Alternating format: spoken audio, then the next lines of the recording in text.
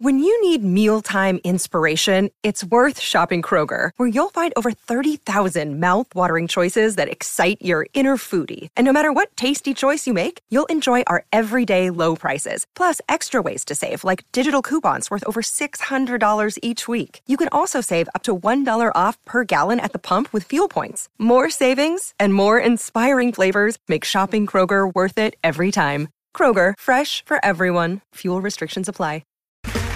Okay, round two. Name something that's not boring. A laundry?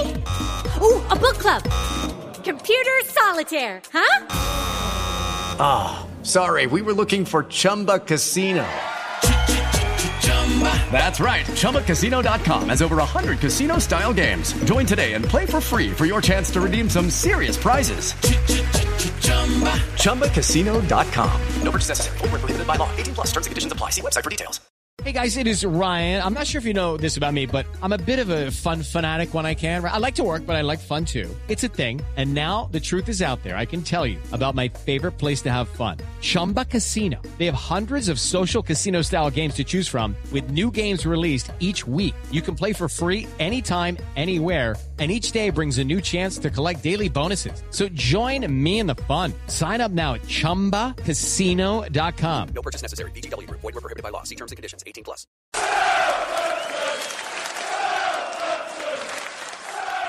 I'm Franny Benali. This is Klaus Lundekvam. I'm Matt Le Tissier. Dean Hammond here. And you're listening to In That Number. Here is Le Tissier and he's done it! Lambert! There's the reply! Marion Pahars! History made!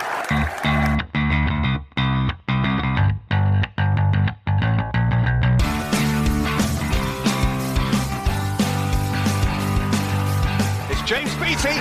Oh, belter! Mane for the hat-trick! That's an unbelievable hat-trick to Sadio Mane! Shane Long takes Southampton to Wembley! Graziano Pella with a left foot strike!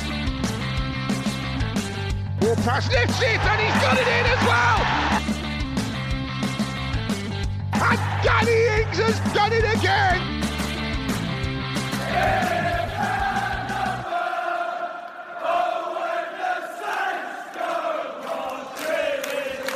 Thanks for checking out In That Number with me, Kevin, the Moscow Mush Milverton, and Ray Hunt. Find me on Twitter at Moscow Mush, and my co-host Ray Hunt at RayHunt84.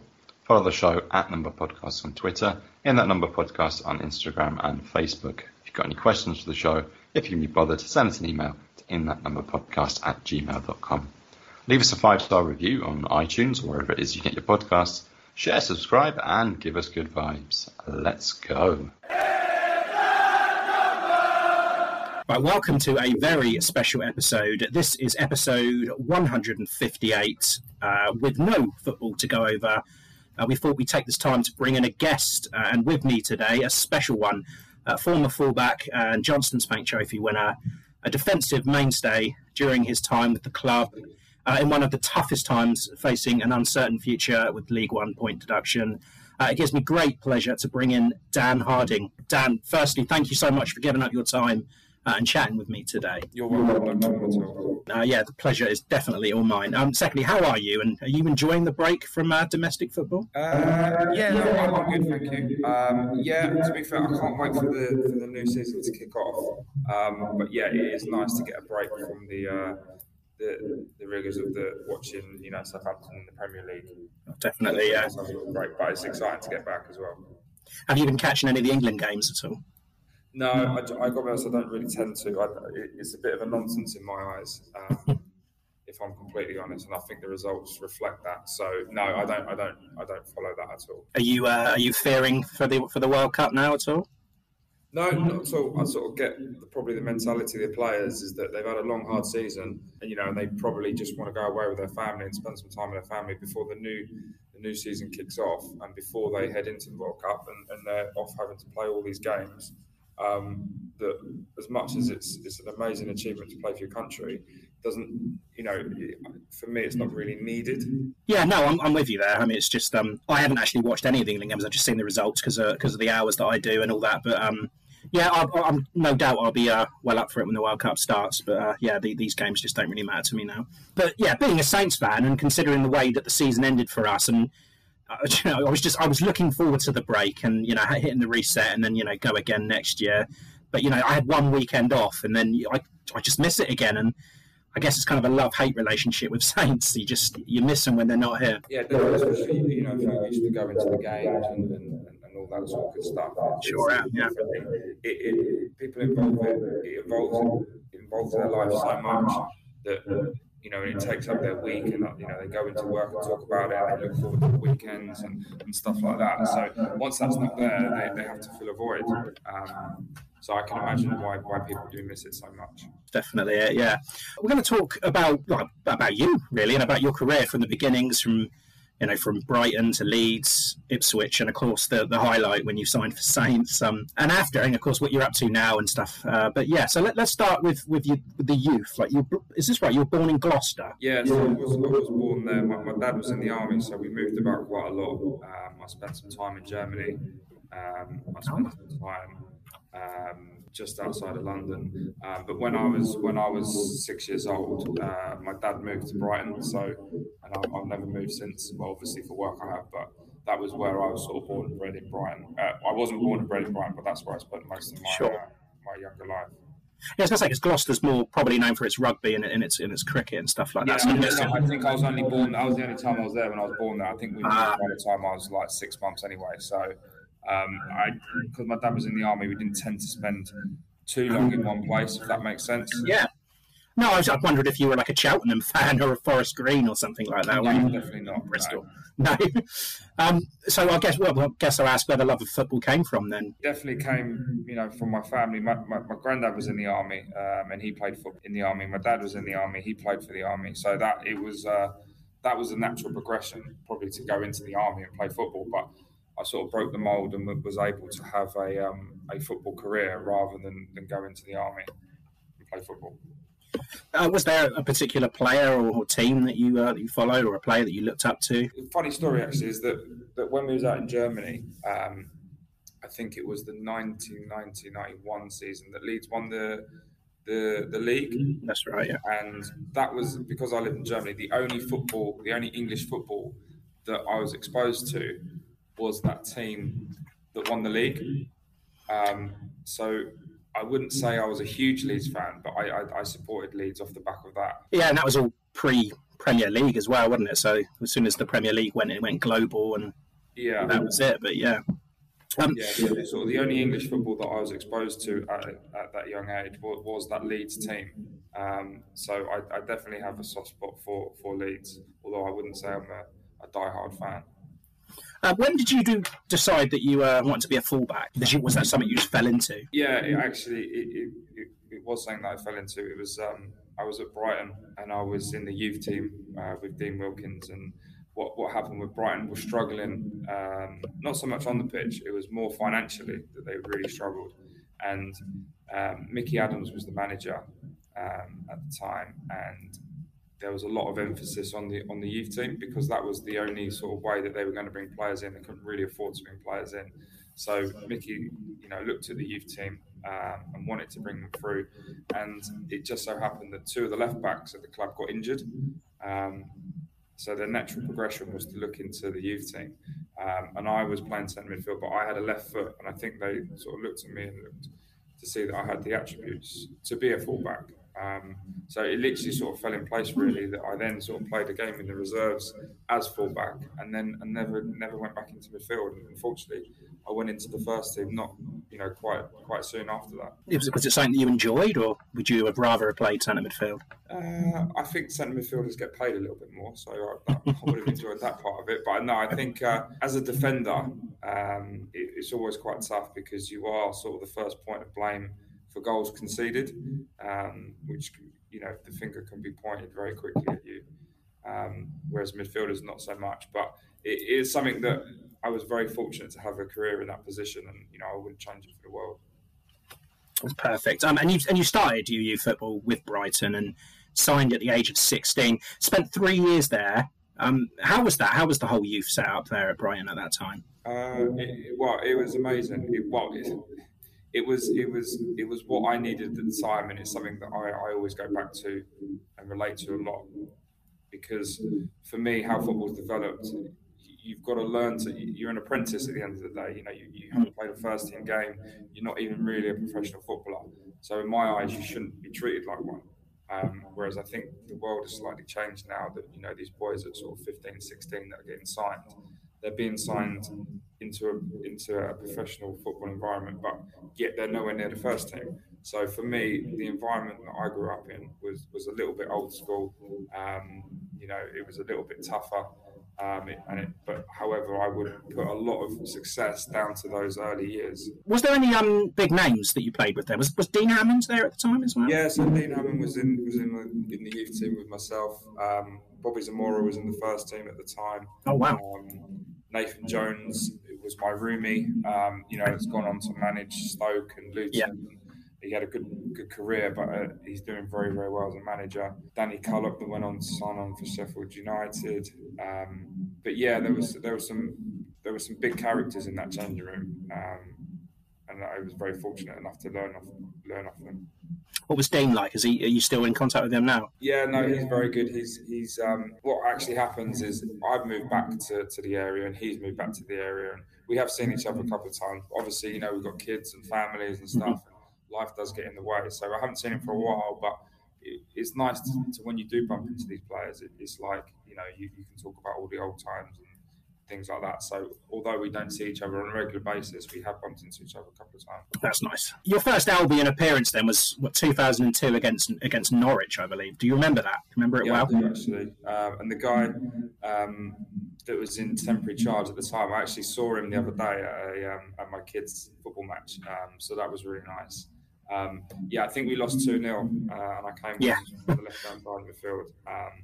But it was a special moment, something that I'll never forget. And then you went and signed your first pro contract in 2003. And I get, that 2003-04 season must have been pretty special because you gained a starting place there, and you stayed there, and then you gained promotion to the Championship via the playoffs, and that was against Bristol City, wasn't it? Yeah, I mean, it was very rarely, do you find yourself breaking into the first team and getting a promotion under your belt. So I think the whole experience was very important for the development of myself as a footballer going forward. So it was an amazing season, and to be able to deal with the pressures that come with a promotion at that time was. I think it stepped me instead for my career. And your first goal against Rotherham. But bearing in mind, I'm taking some of these facts from Wikipedia as well, so I don't know how accurate these are. But yeah, your first goal against Rotherham, was that like the best feeling? I mean, when you look back at all your goals that you've scored, was that like the best one because it was the first? No, probably, yeah. I mean, I can sort of vaguely remember it, but I think playing at the WIV team, as good as it was, the lack of atmosphere and the lack of people was something I didn't realise at the time. But when you start scoring goals for bigger clubs on bigger occasions in front of more people, it doesn't really take the shine off it, because your first goal is obviously important, but obviously it sort of has a more special feeling to score in front of 40,000 people rather than 5,000. Yeah, and scoring at St Mary's as well must be pretty special. You've gone on to play for a number of clubs in your career. Forgive me if I forget any of them. So it's Leeds, Ipswich, Southend, Reading, Forest, Millwall, Eastleigh, Whitehawk, and of course Saints. And England under 21. Let's not forget that. After Brighton, you moved on to Leeds. You only spent a season there before signing for Ipswich in 2006. I guess was a more successful time there. But then you spent some time at Southend on loan. Yeah, so I had the year at Leeds, and that was an amazing year. We got to the playoff final and lost, unfortunately. But the club didn't want me to leave. I remember sitting down with the manager in the season, and they were desperate for me to stay. But what they couldn't do was promise me the game time that I wanted. And I was always a player that wanted to play football rather than sort of training all week and then either on the bench or sat in the hands. So for me, the opportunity to become the regular first team left back at Ipswich rather than, you know, a young player that's not playing at Leeds. That appealed to me more. Although you could probably argue that Leeds is a bigger club. The lure of first team football was definitely more important to me than anything else. And were you getting that first team football at Southend? Yeah, so I went to Ipswich and had two years there, and we missed out on the playoffs very narrowly. Was that was under Jim McGilton? Wasn't it? Under Jim McGilton, and then I came back and we signed Ben Thatcher, which sort of, again, they didn't want me to leave, but it meant probably not as many first team games as what I wanted.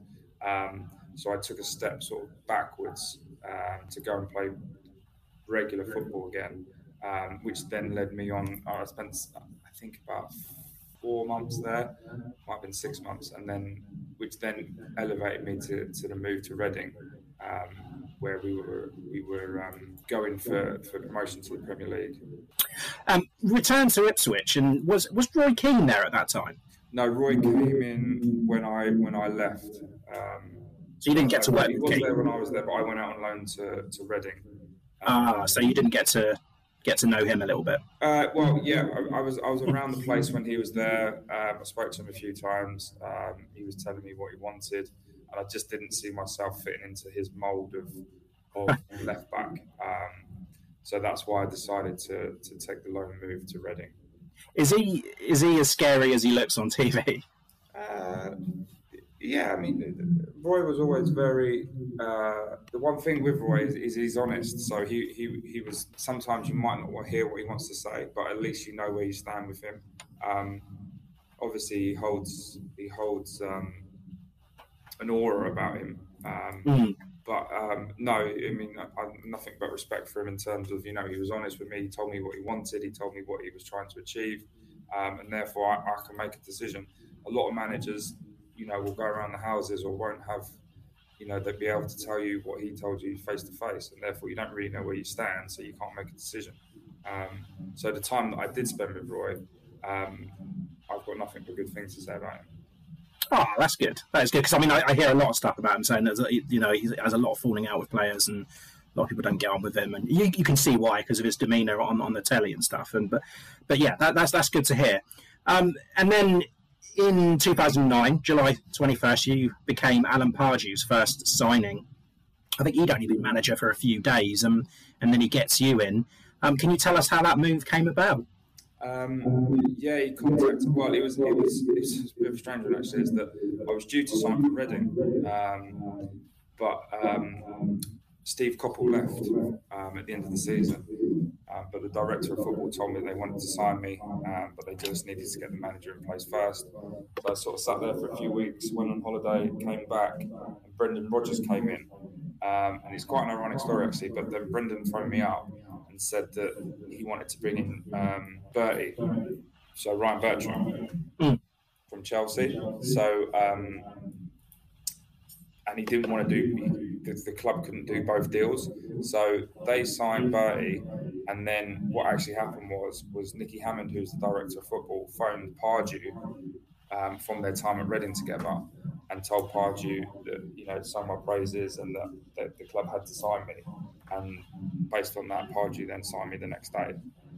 Wow, that's good. It's quite funny, because then when I left, Bertie came to Southampton as well. Yeah, that's strange. Yeah, but Pardew also made some big signings that year as well, because Lambert came in and Hammond came in, Font, Barnard, Punchin, David Connolly. I mean, was it an easy decision to make? Because you had to drop down a division from Ipswich to Saints, and you know, with the 10-point deduction. I mean, did you ever feel like the move may have been a mistake, or did you genuinely feel that with Pardew in the cluster of players that were coming in? I think when you look at the size of the club and how the club was run at the time, it was never ever going to. It was a very easy decision. Sometimes you have to take that sideways or backwards step to take a forward step. So not at any point in my career did I think it was a bad move or the wrong move. That's good. I'd like to hear that. But yeah, I mean, with a 10-point deduction, and the players that they had in, you thought maybe you could make a decent fight of it, and ended up finishing 7th that season with the deduction. And of course, the Johnstone's Paint Trophy as well, which was which is excellent. Which is, I talked to Saints fans today, and they still bring that up. And yeah, just a magical year that was, really. Well, it's amazing. 3 years, really.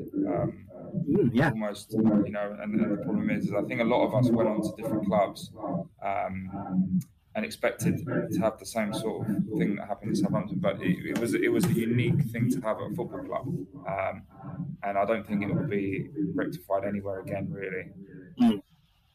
But Alan Pardew, what was he like as a manager, and off the pitch? Did you get along with him okay? Yeah. Again, he was someone that was, spoke his mind and would tell you what he thinks.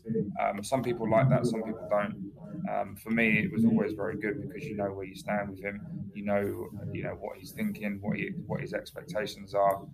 And if you don't hit them expectations, then you're not in the team, and then you've got no argument. So I liked his style of management. He was a good character. He was a good guy, and we got on really well, actually.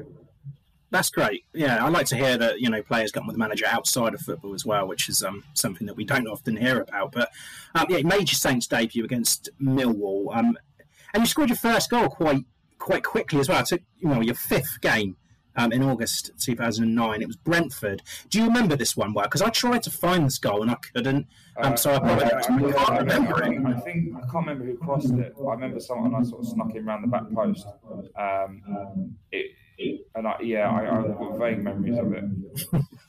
Yeah, I wish I did. I can't. As I say, I can't find it. I've been looking everywhere for it, but can't find it at all. But you scored quite a few goals that season as well, actually. In your first season. One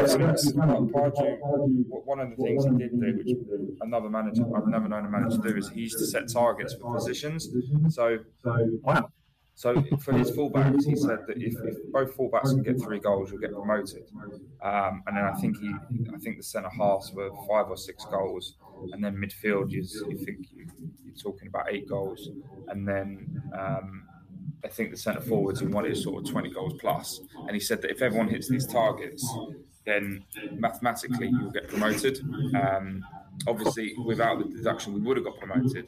And I can't remember if everyone else hit the targets, but I remember hitting my targets, and I did let him know that. That's brilliant. I can't imagine Hasenhüttl doing that with the team nowadays because you struggle to get the goals. Yeah. But yeah, that's brilliant. You also got one against Leeds as well, your old club. What was that like? Yeah, I think I actually remember this one. I remember this one. Yeah, I remember Punch. He went to shoot, and and I just had this feeling he was gonna miss hit it, and he did. And I literally made the run, and I ended up scoring from about a yard. Yeah, that's right. Yeah, a little tap in. I remember. I remember celebrating in front of the Leeds fans actually, and I remember. But they didn't like that. No, they didn't. No. But yeah, that season was great from a fan's perspective. Anyway, like personally, growing up with Saints in the 90s, we had so many, dices with relegation and just scraping through, sometimes on the last day. But, it's easy to look back at those League One days and say it was a horrible time. But in fact, I really enjoyed it because I was going to the games and, Saints were favourites for games. And even with the, deduction, you felt that the group of players that we had every chance. And there were some big wins that season. 4-1 over Gillingham, 5-1 over Walsall, 5-0 Huddersfield, 5-1 Bristol Rovers, and of course the run in the Johnston's paint. Some great memories for us fans, and Ricky, of course, banging in 35 goals. Lallana as well, chipping in with 20-odd goals. But as a player, what was that season like for you? Yeah, I think it's very much summed it up there, and I think what's key for me is whenever I go back, those days, those players are never forgotten, and the fans let us know that they're very appreciative. The club wouldn't be where it is today without us players and what we achieved. And I get a lot of feedback from fans saying that although now they're in the Premier League and they had the wonderful time a couple of years ago getting into Europe and stuff like that, is that the seasons that they most enjoy were those 3 seasons that we was all going through the leagues and getting the promotions.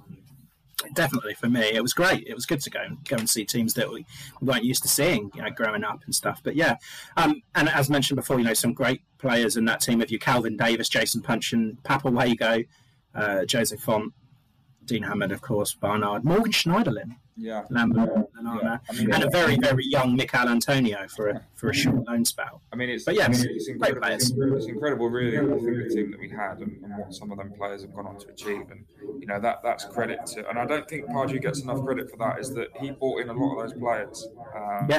And he kept Lallana, because I think at one point he was off to Wolves for £1 million. When you think about it, what a ridiculous decision that would have been to let him go. He kept Morgan Schneiderlin. He brought in Jose Font. All these players that have gone on to great things, win Champions Leagues and win European Cups. So I don't think Pardew and the staff get enough credit for the players that they brought in at that time. No, probably not. And but it's just some great players. It's some of those boys that went on to, and the reason why they went on to achieve greatness is because of their individual mentality. The type of people they were. They were nice people. They were great people to go into work with, but they were winners at the end of the day, and that's shown with what they've gone on to achieve. Absolutely, yeah. And as I say, we've mentioned it before, like the just missing the playoffs, but winning the JPT. And you were a star in that game, weren't you? You played the whole 90 minutes, and as I mentioned before, so it was magical for us as well. That we still talk about it. Saints at Wembley doesn't happen all too often, but to actually win something there, it was just really, really special. And what was the day like for you? And what was the celebrations like as well? Yeah, I mean, it's a special day, a special time, and you try and pick up bits. And for me, for the game, I can't really remember too much about it, but I remember the season, and when you've got the likes of Lambert and Lallana and Barnard and people like that up top, it just makes your job so much easier, because that if you can keep a clean sheet, that they will score goals. So it gives you something to really aim for. Is that if you're in a team where you take 3 or 4 opportunities to score a goal, it sort of deflates you a little bit as a defender. But we knew that we didn't even need a chance. We needed a half chance, and Ricky would put the ball in the back of the net, or Adam would create something from nothing, or someone would create something from somewhere, because we had such great players. Is that you can really concentrate on keeping a clean sheet, or conceding the least amount of goals as you can, and you're going to have a huge chance of winning every game. So as soon as we went 1-0 up, I felt very confident that we'd go on and win the game, and we did very comfortably. I think was it 4-1 in the end? 4-1, yeah. But what was actually quite funny was that after the game, Wally Downs, who was the defensive coach, he was going nuts about the goal that we conceded. That was a late one as well, wasn't it? It was. Yeah, it was a bit of a sloppy one. But that was the type of mentality of the coaching staff and the players. That we were disappointed that we were obviously happy that we won, but we were disappointed that we conceded such a crap goal. Yeah, that's brilliant. I like to hear that as well. But yeah, moving on to the next season, the 2010-11 season, and it started with tragedy, of course, because Marcus Lieber had sadly passed away, and it rocked the entire city, really. And I mean, how did the club and yourself deal with that?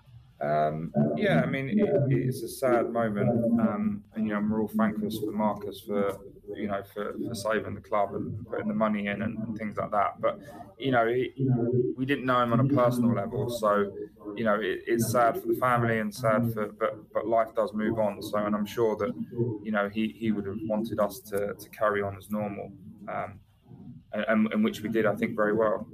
Yeah, well, I mean, it didn't start a bit brightly as we hoped, because you lost home to Plymouth, I believe, on the first day, and then it was Leyton Orient, I think it was 1-1. But then a 4-0 win at Bristol Rovers, and then days later, Alan Pardew sacked. I mean, that must have been a shock to you. Yeah, maybe not. I mean, I think there was obviously friction or tension between the manager and the chairman. And the only thing is knowing Nicola and knowing him well is that he was a winner as well, and he had to make tough decisions, and he wasn't afraid to make tough decisions. And sacking Pardew was probably one of the toughest decisions he would have had to have done. But it worked out for the best for the football club. Yeah, I mean it did, because Nigel Adkins came in, and I mean, how did you adjust to that, to the new structure? And from the outside looking in, Adkins, it just seems like a great guy to root for. He seems like a great manager to play for as well. And was the same feelings for you? Yeah, I mean, we're professional, so whoever the gaffer is, just get on with it, and you're always going to give your best, and you've got to respect the decisions of the club, and that's what the club wanted to do. They thought that was the best way for the club to move forward, and that's what, as professionals, we do. We just get on with it. And of course, the season was great. I mean, main crux of the team stayed where they were. Lambert with the goals, and the rest of the squad, you included, being involved most weeks, and I think you played 36 games that year, which was, reliable, and I think you were named in the League One Team of the Year as well that season. So yeah, I think there was 5 of us, which again is unheard of, really. That you have that accolade, but it is the highest accolade you can have. So it is to be voted by other players from opposition teams that you're the best in that position was very special as well. So it was a good time. Yeah, it was well deserved as well. Gooley came in, did well in his debut season. 11 goals he scored. He got given a permanent deal at the end of that. What was he like? Yeah, he was a character. He seems like it. Liked his fashion and things like that. But again, I think he came in. Possibly with not the attitude that he left with. So what I mean by that is we had some very strong characters in that changing room. Even the likes of a young Adam Lallana. We were a team that didn't take much. We wanted to do things the right way, and if people weren't doing things the right way, we had a mentality in the squad to tell them in the right way. I think from the older pros to the captain, Calvin Davis and Danny Butterfield and people like that, they wouldn't accept certain behaviours, and I think we managed the changing room very, very well, which in this day and age is a very important thing to do. So I think he came in with one attitude, and we very quickly adjusted it, and obviously he flourished with it. Also, very young Alex Oxlade-Chamberlain came into the team then as well. Yeah, he was, again, another player that's gone on to win Champions Leagues and play for his country and things like that. Another product of the Southampton youth setup that was given a chance. And again, if you speak to Chamber, I'm sure that he has nothing but nice things to say about the boys that were in the changing room at the time that helped him carve his career out. Did you know at the time that how good he was going to be? Yeah, I mean, you don't come into an environment with those players that we had at the age of 16 without having something special about you. So he was obviously a special talent, and he's gone on to show everyone what a good player he is. Rumours of him coming back as well at the start of the off season. Yeah, I would imagine so. I'd see that as a very positive, good move for him, where he's going to play some regular football. I'd like it. I would. But yeah, much like the season before, there was some cracking games there, big wins as well, like 6-0 at Oldham, 3-1 at Bournemouth, 4-0 Exeter, 4-1 Huddersfield. But the game that I always remember is that 4-4 with Peterborough at London Road. You started in that game. I mean, yeah. How do you describe it? I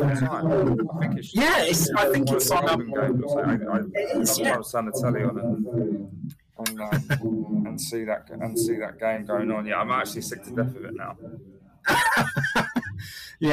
Conceding a late penalty as well. It's just. Yeah, looking back, it's a tough one to take. But yeah, it was an incredible game. It was great. I don't think there were many games where we conceded 4 goals, especially with that back four that we had in Calvin and goal. Yeah, it was definitely a special one. But yeah, anyway, it all ended in smiles because promotion to the Championship, finishing second, 3 points behind your old club, Brighton. I mean, was that good for you? Was that something you were looking for, seeing both Saints and Brighton go up? And even then, how did you feel about playing against your old clubs? Is it something that you relished or dreaded? No, it's always nice to go back. Majority of the backroom staff are normally the same, so it's always very nice to go and see them and speak to them again.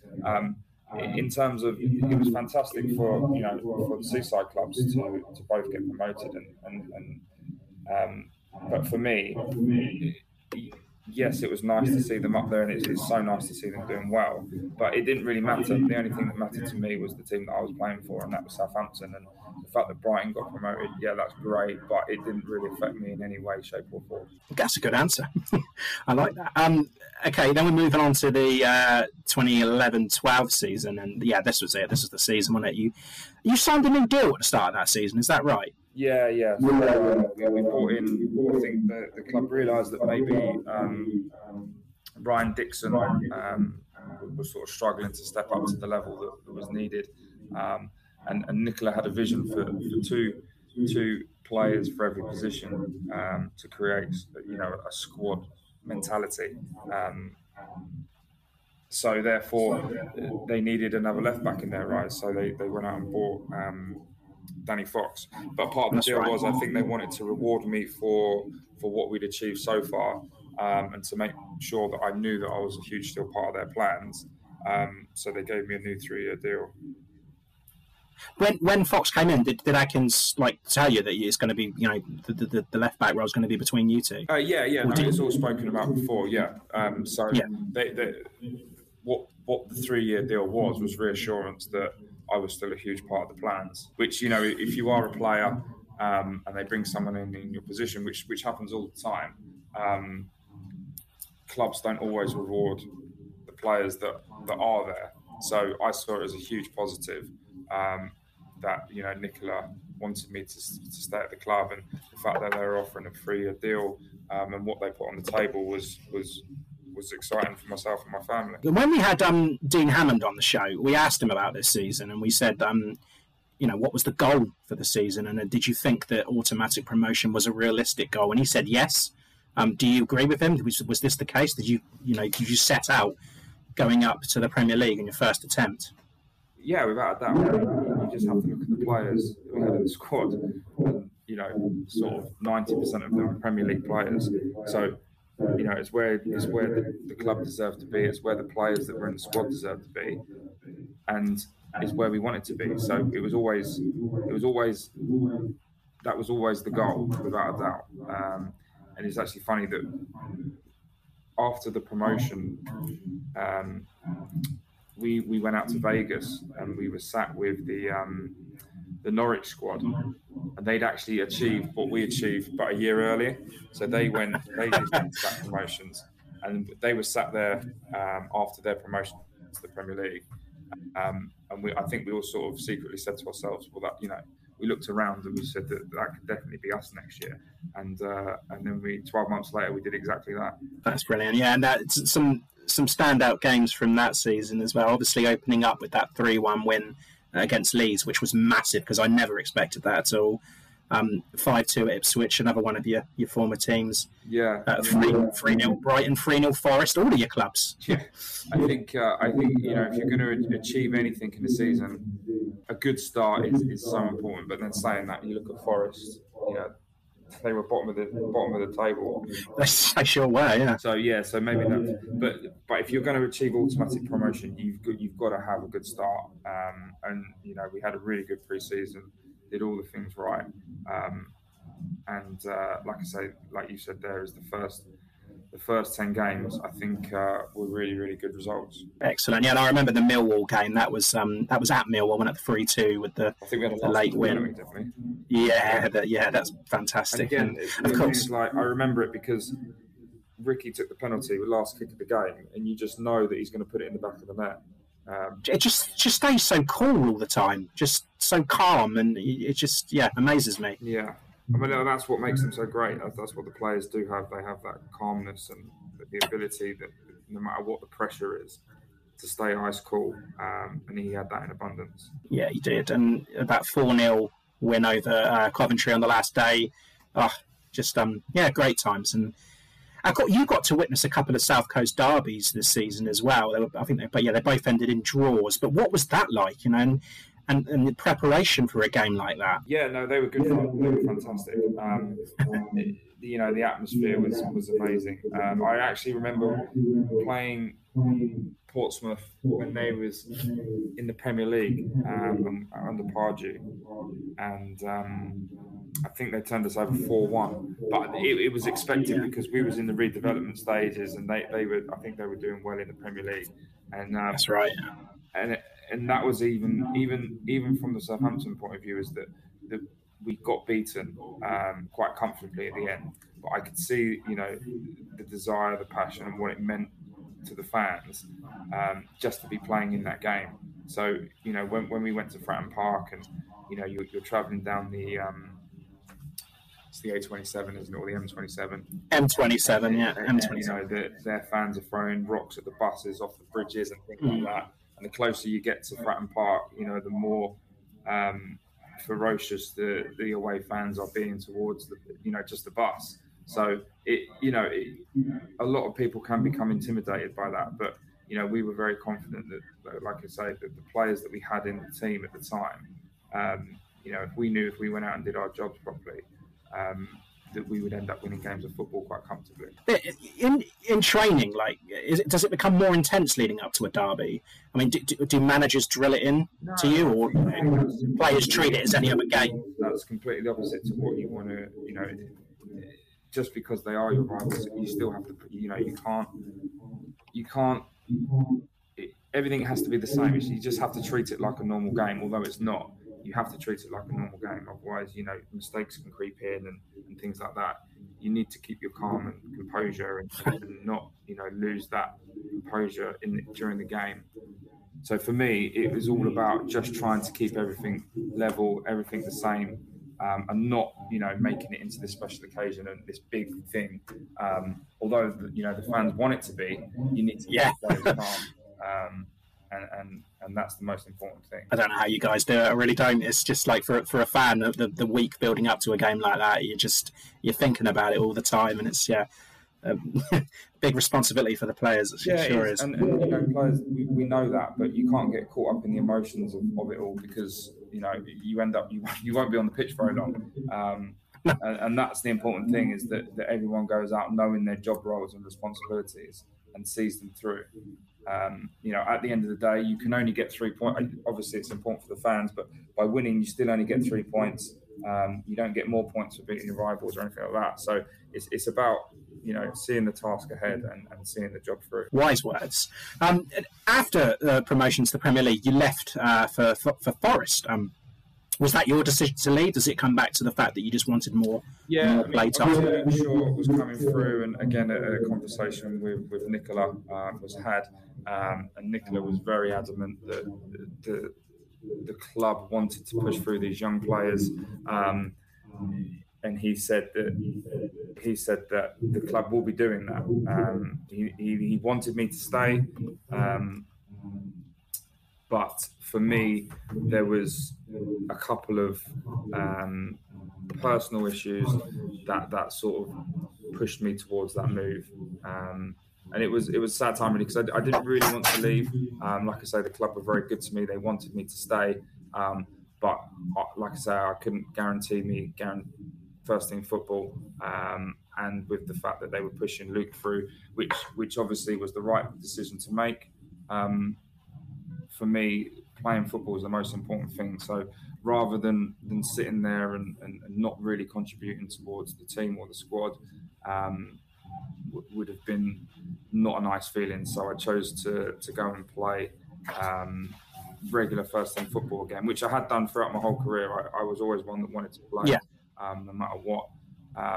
And for me, what we'd achieved at Southampton, what I could see was they were trying to achieve that at Forest. So again, it might be seen as a backward step, but for me, it was almost like a sideward step that we could go and achieve what I just achieved at Southampton at Forest.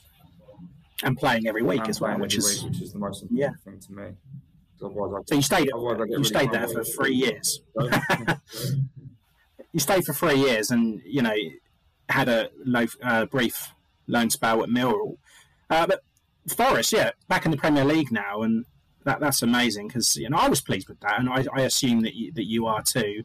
And you know, I haven't had them in the Premier League for a while. I think, you know, I remember back to the days of Teddy Sheringham and Roy Keane and Brian Clough. So it's great to have them. That's a huge one. Yeah, it's a world-renowned football club with a world-renowned football stadium. And you know, I think a lot of teams or a lot of fans think that the club deserve to be in the Premier League.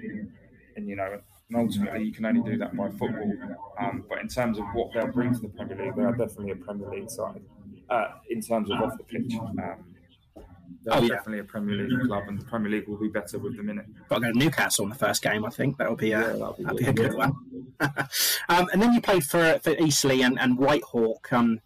But I read here on Wikipedia as well, and I hope you can clear this up for me. Is it true that you turned down a move to Portsmouth? Yeah, so Millwall. Sorry, when I finished at Forest, I had a few options, but for personal reasons, what myself and my wife was going through with our children, I didn't want to move up north. I had an offer to go and play for a championship club, which I turned down, and then I think Portsmouth sort of worked this out or overheard through an agent or something that I was wanting to stay down south. So I think they sort of tried to come in and maybe make a deal or an offer.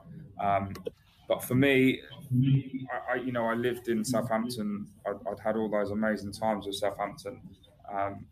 What I didn't want to do was to upset what I'd created or what we'd created by doing that. So I don't regret it in the slightest, but I don't think I would have had the same respect from the fans that I have now if I would have made that move.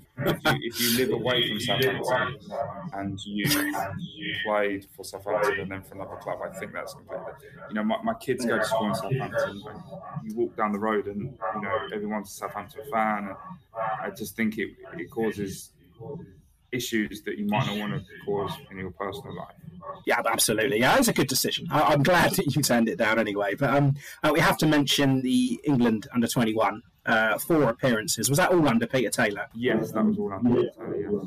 And what was he like, and how was it representing your country? Amazing. I can't thank him enough for what he did for my personal career and the confidence that he gave me, and obviously those 4 England caps that he gave me as well. So, he's a fantastic manager. He's a fantastic person, and I've got nothing but good things to say to him and about him. Yeah, I mean, it's the highest accolades you can have. So it's something that will stick with me forever. My caps and my shirts are up around my house, and they're nice for my son to see, and they're nice for me to see, and to think about those occasions. And today, what are you doing with yourself these days? And we moved back to Brighton, which was always going to be our plan to do that at some point. So we've done that, and now I work at a local independent school called Beeds, and I help out with the football department there. So I just do the football, which is a really impressive program, which I absolutely love doing, basically. Excellent. That's brilliant. And just before we let you go, I'm just going to ask you a few quick fire questions about your teammates. First one that comes to mind anyway. Best player you've ever played with? It's going to be tricky. Is this Southampton only? No, you can be for anyone. Okay. But yeah, Southampton would be nice. Yeah, do you know what? It's difficult to put my finger on that. But I've played with so many great players that have gone on to choose to play, at the highest level. And all for different reasons. But for overall, in terms of what he did on the pitch and the type of person he was off the pitch and my friendship with him, I would probably have to say Ricky Lambert. What about the hardest player you've played against? What in terms of what, as in hard as in strength-wise, or as in like? No, just as in it's given you the most difficult. There's loads of them. I always found Zaha to be a tough opponent. He was. It's the speed, I'm guessing. But I mean, I played against him when he was very raw. I mean, he's obviously gone on developed massively, but he was just so sharp and so quick. He was. If he used to get, if he could shift your body weight the wrong way. He was. You could never catch him because he was too quick. So you have to be, on your defensive game with him because he was very, very sharp and very, very quick. You got the likes of. I was very fortunate to play against the Spanish national team. So Iniesta was playing. Wow. He was, although he wasn't very quick. He was obviously one of the world's best players on the football. So to get anywhere near him was always very difficult. and you've got your Lampards and Drogbas and people like that, and so there's an array of them, all for different reasons. But I would probably say that a one-on-one player I would probably have to go with Zaha. Perfect. Was there a team that you dreaded to play? Yeah, the only team I probably would say would there's probably two, and it's probably Stoke away on a midweek Tuesday night. That was never a pretty one. But I never used to like facing Brighton, just because I'm a Brighton boy. I have no problem playing against old clubs. But when your family and your wife's family are from Brighton, and you're getting stick off the whole crowd, I did check one a little bit. Yeah, that one used to probably affect me more than anything else. You listen to the crowd a lot when they're playing. You get to a point in your life where you don't. But sometimes you do let it affect you. And I would probably say that maybe once that did affect me. I mean, where I sit at St Mary's, I sit right by the corner flag. Whenever the opposing the players come up to take a corner, the amount of abuse they get sometimes, and they just don't even look, and they just don't. It's not what it is. It's probably when you've got 40,000 people booing you. That's probably when you have to take a little bit of. You have to listen to that a little bit. Best trainer? Well, again, there's lots you could put in that category, but for me, probably in terms of ability-wise and attitude and dedication, you're probably going to look at someone like Kelvin Davis, or you're probably going to look at someone like Adam Lallana. But in terms of off the pitch and looking after yourself, you just have to look at what Jose Font has gone on to achieve. Yeah, he's just signed another year's deal, and I think he's a year younger than me. So he, in terms of best trainer, you could probably say look at Jose and think of everything that he does off the pitch to prolong his career. I've never known anyone like it. Kelvin was the same. He would always be doing his bits and pieces off the pitch to prolong his career and get as long as he can out of his body. But in terms of ability-wise and things like that, I would probably have to say someone like Adam Lallana. Oh, brilliant. Best manager you've played for? Do you know what? There's lots of managers that have lots of positives about them and a few negatives, but for me, the best manager that I've ever had personally would have been my youth team manager, Dean Wilkins.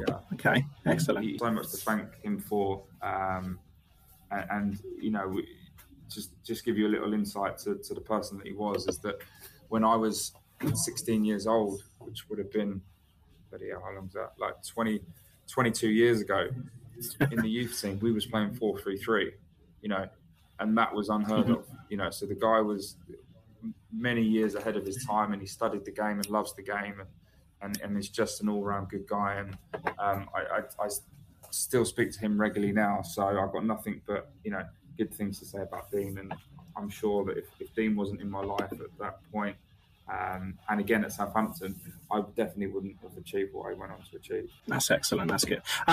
Favourite goal? I remember scoring a free kick against Leeds. That was probably my favourite goal. Not very important. Never really scored many. I don't know. For a fullback, you scored a fair few. Yeah. I suppose it's always nice to score against your old club. So, although it was a tap-in, maybe the one against Leeds, at home, you got the ball rolling for that season. So we could probably put promotion down to that goal. So probably, that goal, I would say. Perfect. Dan, that is about it. I just want to thank you so much for coming on. It's a real treat for me. And I want to thank you sincerely as well for everything you've done for the club. And you're a massive part of the success that we had in the difficult times. So, but thank you for perfect sharing. No problem. Thank you. See you later. Bye. Bye. Up the Saints. Up med Southampton.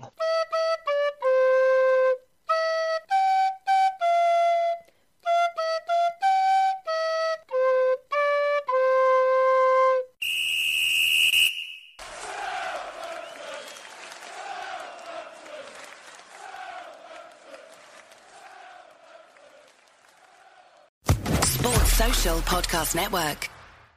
Hey guys, it is Ryan. I'm not sure if you know this about me, but I'm a bit of a fun fanatic when I can. I like to work, but I like fun too. It's a thing. And now the truth is out there. I can tell you about my favorite place to have fun. Chumba Casino. They have hundreds of social casino style games to choose from with new games released each week. You can play for free anytime, anywhere. And each day brings a new chance to collect daily bonuses. So join me in the fun. Sign up now at ChumbaCasino.com. No purchase necessary. VGW Group. Void where prohibited by law. See terms and conditions. 18+.